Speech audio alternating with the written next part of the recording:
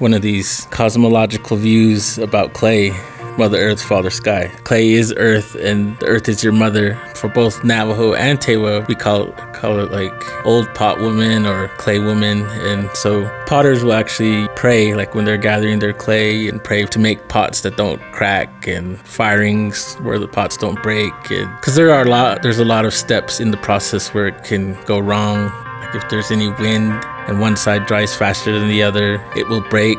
And during the firing, if there's uneven heating, it'll break. Like a pottery bowl it's like a microcosm of the world. Because in the Tewas believe that the world is a clay bowl and the sky is a basket on top.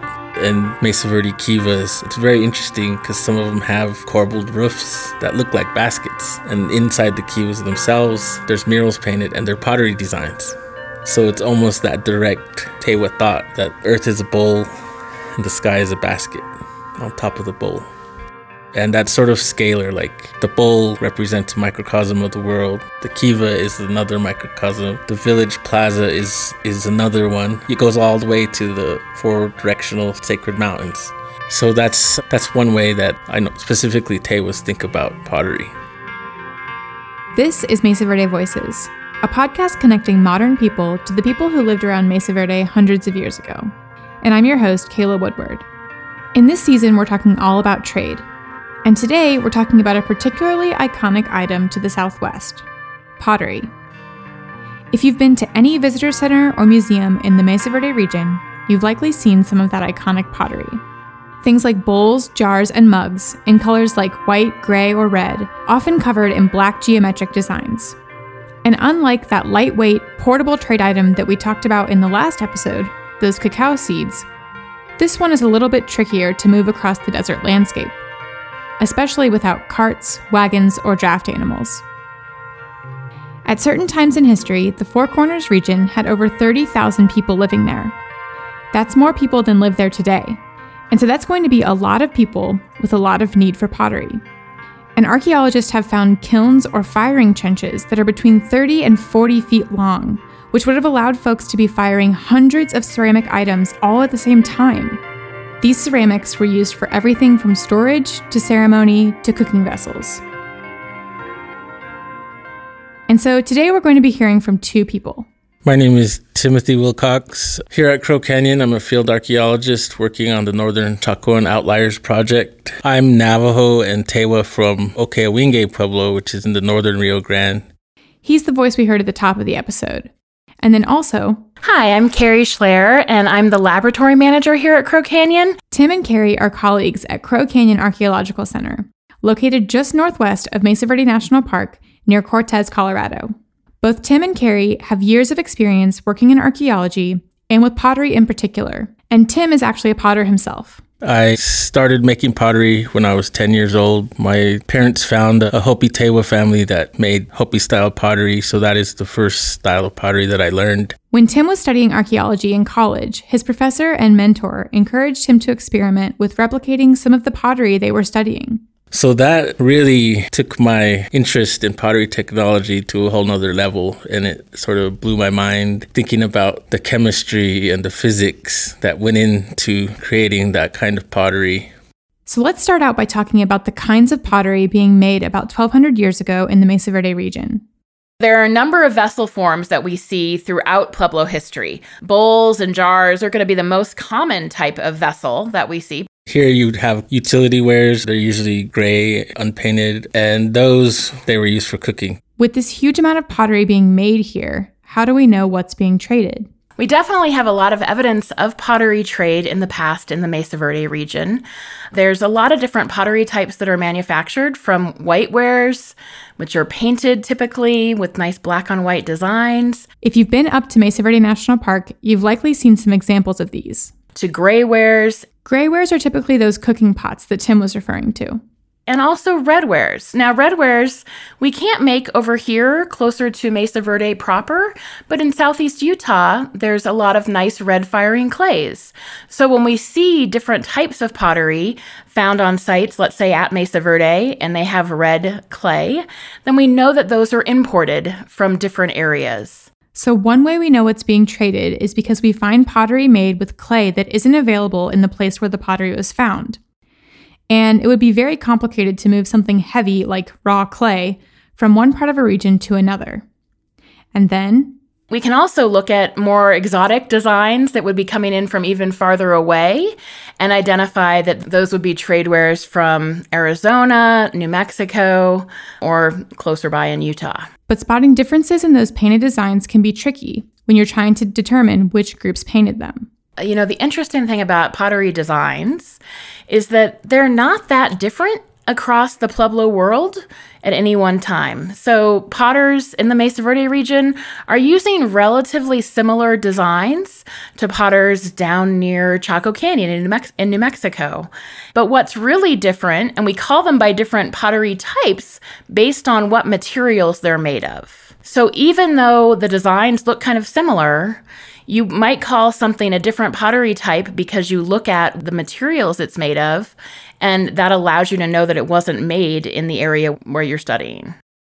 So the second way to tell if the pottery is coming from somewhere else is if either 1, the designs painted on the pottery are different from what's widely used in the area, or 2, since lots of the designs are very similar throughout the Pueblo world, if we look at the materials in the paint itself. Just like with the materials in that clay, we can tell if it came from somewhere else if the paint material is made from non-local ingredients. And then the third way, there's a lot of physics and chemistry involved in making a pot look a certain way. It's not just the designs and the outside decoration that you need to look at. Potters pick clays, but they also pick tempers. So in the event that you're not a potter, don't worry, I'm not either. Tempers are just something that a potter adds to their clay to make a pot stronger, or maybe make it more resistant to heat, which is something that you'd want to do when making a cooking pot. And so potters are often picking that temper material based on what's available locally, and also for functional reasons. So, for example, here, especially around the Sleeping Ute Mountain, there was a lot of volcanic ash deposits, and they began tempering their pots with volcanic ash. A lot of our cooking pots are tempered with a crushed volcanic rock. The volcanic rock would have been formed with a lot of heat in a volcanic activity. And so that means that that rock is not going to contract and expand when you're cooking with that vessel. So that it makes the pot a little bit sturdier and last a little bit longer. Volcanic rock temper is just one type of temper, but because it's a very specific type of rock, it would be easy to tell that a piece of pottery wasn't made locally if it contains volcanic rock, but was found in an area with no volcanic soil. Okay, so we've covered the ways that we can know if a pottery piece is being traded: by the type of clay that's being used, by the designs painted on the pottery and the ingredients in that paint, and by the temper used in the clay. Now let's talk about exactly what trade might have looked like. And really it looks like this pottery trade is happening in 2 ways. One is the trade of actual vessels, those bowls, jars, or pots. And the second is the trade of the technology, the knowledge of how to make those items. First, the pots themselves. As Tim and Carrie have said, we do find pottery items that were made somewhere other than where they were found. But what would make someone lug a piece of breakable pottery across the landscape? One of my coworkers, Paul Emergiati, he's like, people don't think about the complexities of trade items. He's like, what if it wasn't the pots being traded? What if it was in the pots that was being traded? It seems unlikely that people would be carrying a bunch of empty pots just for the sake of trading them. You'd probably have them being filled with different food items. Back in our first episode of the season, Bridget Ambler of Canyons of the Ancients National Monument painted a bit of a picture of why a practice like this would be so crucial in these particular environments. So we have this nexus here. We talked about multiple groups being together. What we see in this Mesa Verde region is people coming together and deciding to form community. And what community meant was sharing. And so we see weather patterns in this region that can be, you can have rain in one area and go over the hill and it'll be dry.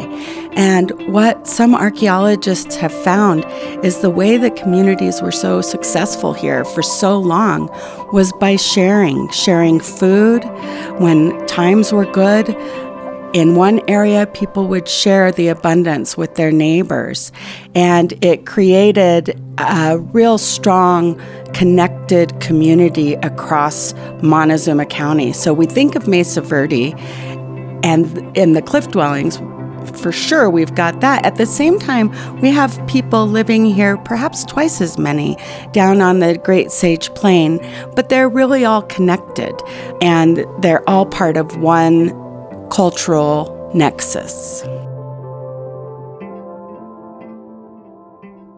Now, this could be on a larger scale, like trading seeds for farming, or maybe even a smaller, much more personal scale. Maybe you're going to a family member's house, your mother-in-law's house, and who lives in a different community, and you're taking some food that you've prepared. That's probably the most likely reason that we have pots going back and forth, and it's hard to identify exactly what those food items were. If you listen to the last episode, the episode about cacao, you remember that we talked about doing residue analysis, basically taking a deep look at what the pottery was used for. But this gets to be a little difficult unless the pottery was used in a pretty specific way. Especially if it wasn't liquid, because, dry foods are not going to leave very much residue. And so because they're using the painted pots for probably holding either dry foods or maybe water, cooking pots are easier to do the residue studies on because more of that will get soaked into the pot and you can figure out what food resources they were using. But think about a cooking pot. If you were to receive a pot as a gift, like how Carrie mentioned, maybe you host a family gathering and someone brings a dish and gives you the container, you're probably going to use that pot to make different things in the future than what your guest had originally brought in it. You would have used one pot probably to cook a lot of different meals, and so the residue tends to be a little bit mixed and doesn't tell you like an individual meal. That'd be an interesting topic of research to follow, especially like if there's a distinctive ware that we know that it was produced, because it can only be produced there because of maybe the geology, that if we find it traded far away, to actually do some residue analysis, and maybe we'll find a clue to what was in the pots. And so even though we know these pots are moving around the landscape, it's unlikely that the trade was for that particular piece of pottery, but more likely something inside of that piece of pottery. So that brings us to the second way that this trade was happening. It's not just the pots that are moving, but the technology and ideas. So in terms of the technology or recipes for making pottery, you can look at a pot from across the room and say, oh, that's pretty. I want to make a pot like that. And you could make a pot like that, and it might look like that. But if it's something that is either the temper that they're using that is hidden, right, that you wouldn't be able to see by just looking at the pot, then someone needs to either show you where that is or give you that information. You would have to have learned that from someone. To create something, every step you have a choice. You can do this or that, and those choices affect the outcome. So it's those choices that are not actually visible to a pot sitting, you can't see those steps if the pot's sitting there across the room. And yes, you can copy it, but you're not going to copy all those steps it took to make it exactly. So when we see complex recipes, for example, some of my research is focused on the paint recipes, especially glaze painted pottery in New Mexico. And the fascinating thing about it is that you can identify the exact communities that are using the same recipe. And that'll tell you if certain communities are in kind of direct contact with one another. So, for example, I worked at a site right south of Santa Fe called San Marcos Pueblo. And at this particular site, potters were using a really specific recipe that we can look at that recipe by looking at the chemical composition of what the paint is made of. And we can identify different villages that have that exact same recipe. And sometimes those recipes are shared between two villages, but not even the two closest villages. And so you can actually see how close different communities are connected by looking at those recipes, especially for things that are not visible really easily by just you or I looking at the pot from a distance. Throughout the time that the ancestral Pueblo people were inhabiting the Mesa Verde region, there were fluctuations in the way that the trade of these items was happening. Well, in the work that Crook Canyon has done over the last almost 40 years that we've been in existence, we've done a lot of different projects comparing different sites of different time periods. There was a time when villages were more dispersed and probably single-family habitations. Earlier on, for example, in the Pueblo II period, AD 900 to, 1150 time period, there was a little bit more exchange of non-local pottery. So in this region, we're finding pottery from New Mexico, Arizona, Utah.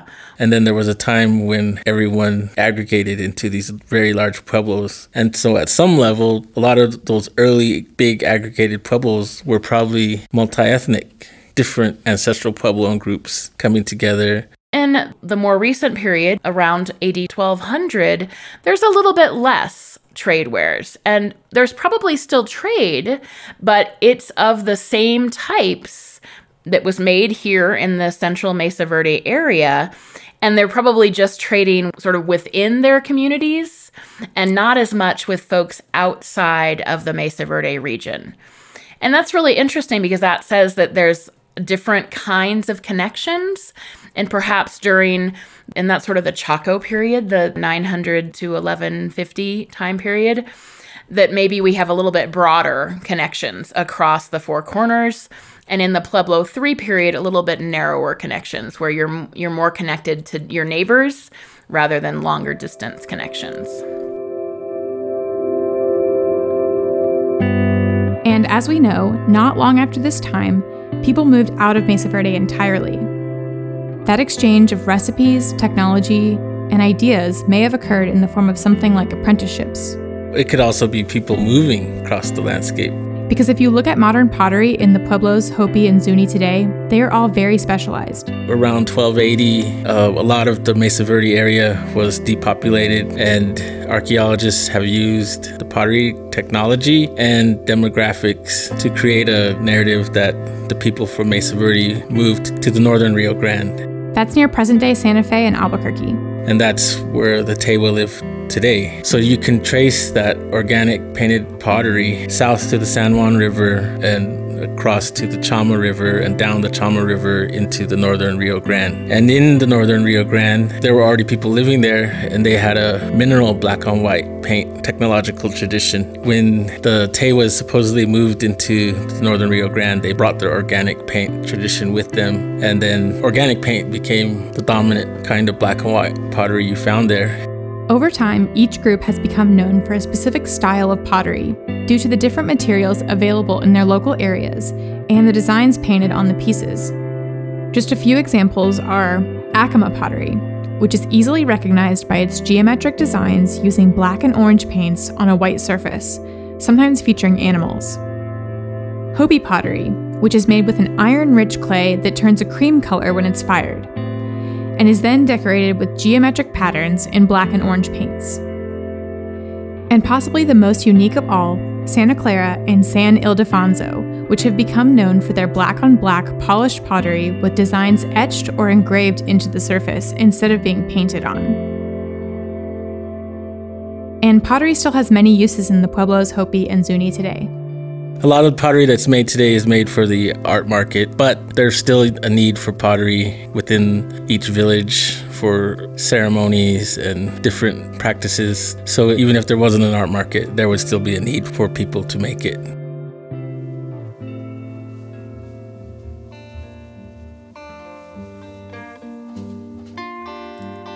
Mesa Verde Voices is a production of KSJD Community Radio in Cortez, Colorado. It is created in collaboration with Mesa Verde National Park and funded by the Mesa Verde Museum Association with a matching grant from the National Park Service. Special thanks to Cindy Cooper-Ryder, Dr. Patricia Crown, Bridget Ambler, and Bailey Springmeyer for your help in research for this episode. And a huge thanks to Tim Wilcox and Carrie Schleyer for sharing your stories with us. Our show is produced and edited by me, Kayla Woodward, with engineering help from Robert Woodward. Our music is by David Morella. If you'd like to see some incredible examples of pottery found throughout the Mesa Verde region, check out Mesa Verde National Park and Canyons of the Ancients National Monument on Facebook, or visit our website, mesaverdevoices.org, to find photos and additional information about the pottery talked about in today's episode. You can follow us on Instagram and Facebook, and be sure to subscribe on Spotify or Apple Podcasts. And while you're there, leave a review. It really helps us out. Thanks for listening.